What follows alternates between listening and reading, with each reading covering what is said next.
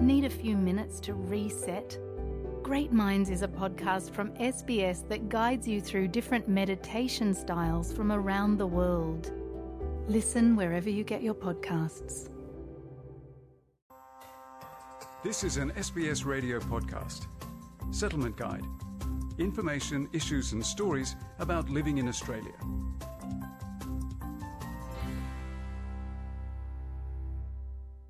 Whether you are young or old, you could be at risk of contracting a sexually transmitted infection, STI, with each new intimate relationship.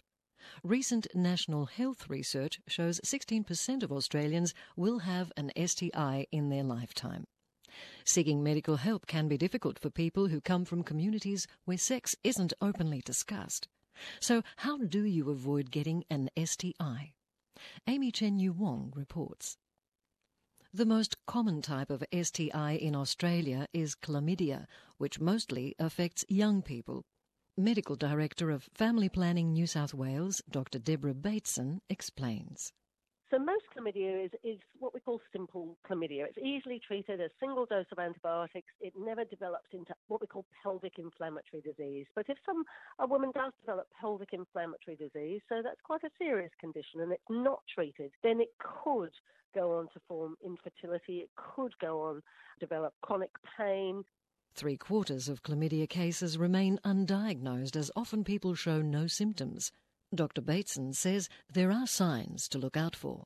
Women sometimes, for instance, can get bleeding in between their periods, or in particular bleeding after intercourse. They could have a vaginal discharge, or they could have pelvic pain. Men, if they did have symptoms, mostly they don't, they could get pain on urination, for instance, or again pain around the testes, so other type of pain as well. Again, a discharge, of course, from the end of the penis. So that can be one of the symptoms of chlamydia, and other STIs like gonorrhea. Adele Murdolo runs the Multicultural Centre for Women's Health, led by and for women from immigrant and refugee backgrounds. She says international students are at a higher risk of contracting STIs. So they're coming to Australia at the same time as, perhaps they're meeting new people and wanting to have sexual relationships with them. However, if they haven't had access to sex education in their country of origin, and we found that is the case for large groups of people who are coming as students, then they can go into sexual relationships without the information they need to protect themselves. Alison Coelho heads the Centre for Culture, Ethnicity and Health in Victoria. She says cultural pressures can sometimes cause sexual health problems in younger people of multicultural backgrounds. There's issues around virginity. So, for instance, if there's cultural pressure to be a virgin when you get married, often young people will have anal sex to protect their virginity.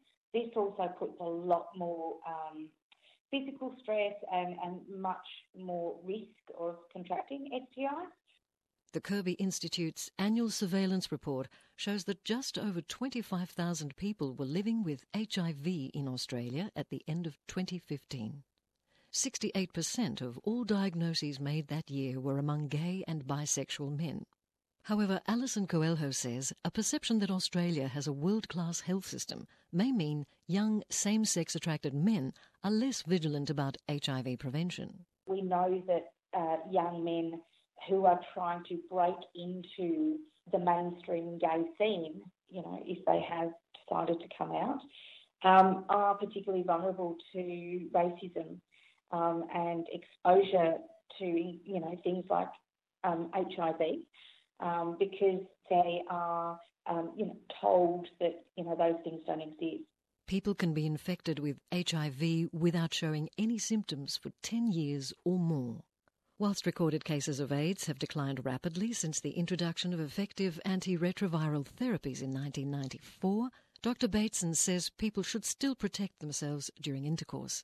Some people will get a sort of flu-type illness, but many people won't know they've contracted the virus. STIs also affect older Australians. The last Australian study of health and relationships shows people in their 60s are having regular sex. Chlamydia cases in this group has risen by 190% in the last decade, according to the National Notifiable Diseases Surveillance System. Alison Coelho says STI cases are rising in aged care facilities. We do know that when partners split up, say the kids have grown up and they split up, that is absolutely a risk time for older, middle-aged people. We're also seeing STIs in aged care facilities as well. I think, again, the assumption that people don't have sex and then not providing them with the right information and, technology to protect themselves like condoms is a really big disadvantage. Hepatitis B is another disease which affects people born overseas. It's commonly infected via unprotected sex or intravenous drug injection. Alison Coelho encourages people from post-war communities to get tested for hepatitis B or get vaccinated. In Australia, when adults contract it, it's usually men who have sex with men. However, with our communities that we work with, they've contracted it usually through vertical transmission, which is from the mother to child at the time of birth. Adele Murdolo from the Multicultural Centre for Women's Health says language barriers can prevent people from seeking medical help. Sometimes there isn't always the possibility of getting an interpreter who is, both if it's a small community in particular, who speaks the language adequately and who is also a woman. So that is particularly an issue in rural areas or in areas of Australia that are much smaller. Dr. Bateson suggests booking an interpreter in advance if possible. When you do ring up to make an appointment, whether that's with your GP or whether it's with a specialised service such as a sexual health clinic or a family planning clinic, you need to let the reception staff know that you need an interpreter, that you will need a longer consultation. That's very important. She recommends annual screenings for anyone who is sexually active or has recently had unprotected sex with a new partner.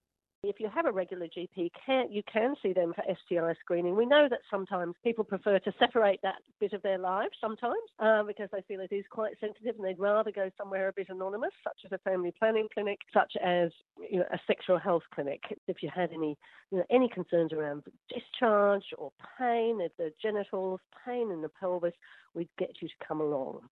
She says it's important to remember that sometimes STIs don't show any symptoms. So people can have chlamydia, for instance, without even knowing it themselves, and that's how STIs spread in the community. So that's why we obviously talk about the importance of condoms, because you can't tell by looking at someone whether they could have an STI.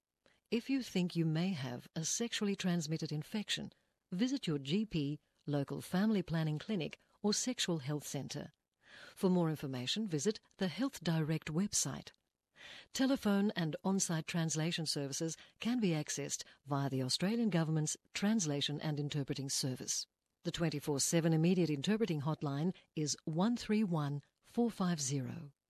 The clinic you visit can book an on-site interpreter to attend an appointment with you if needed. Feature prepared by Amy Chen-Yu Wong, and for SBS, I'm Margarita Vasileva. This was an SBS radio podcast. For more Settlement Guide stories, visit sbs.com.au/radio.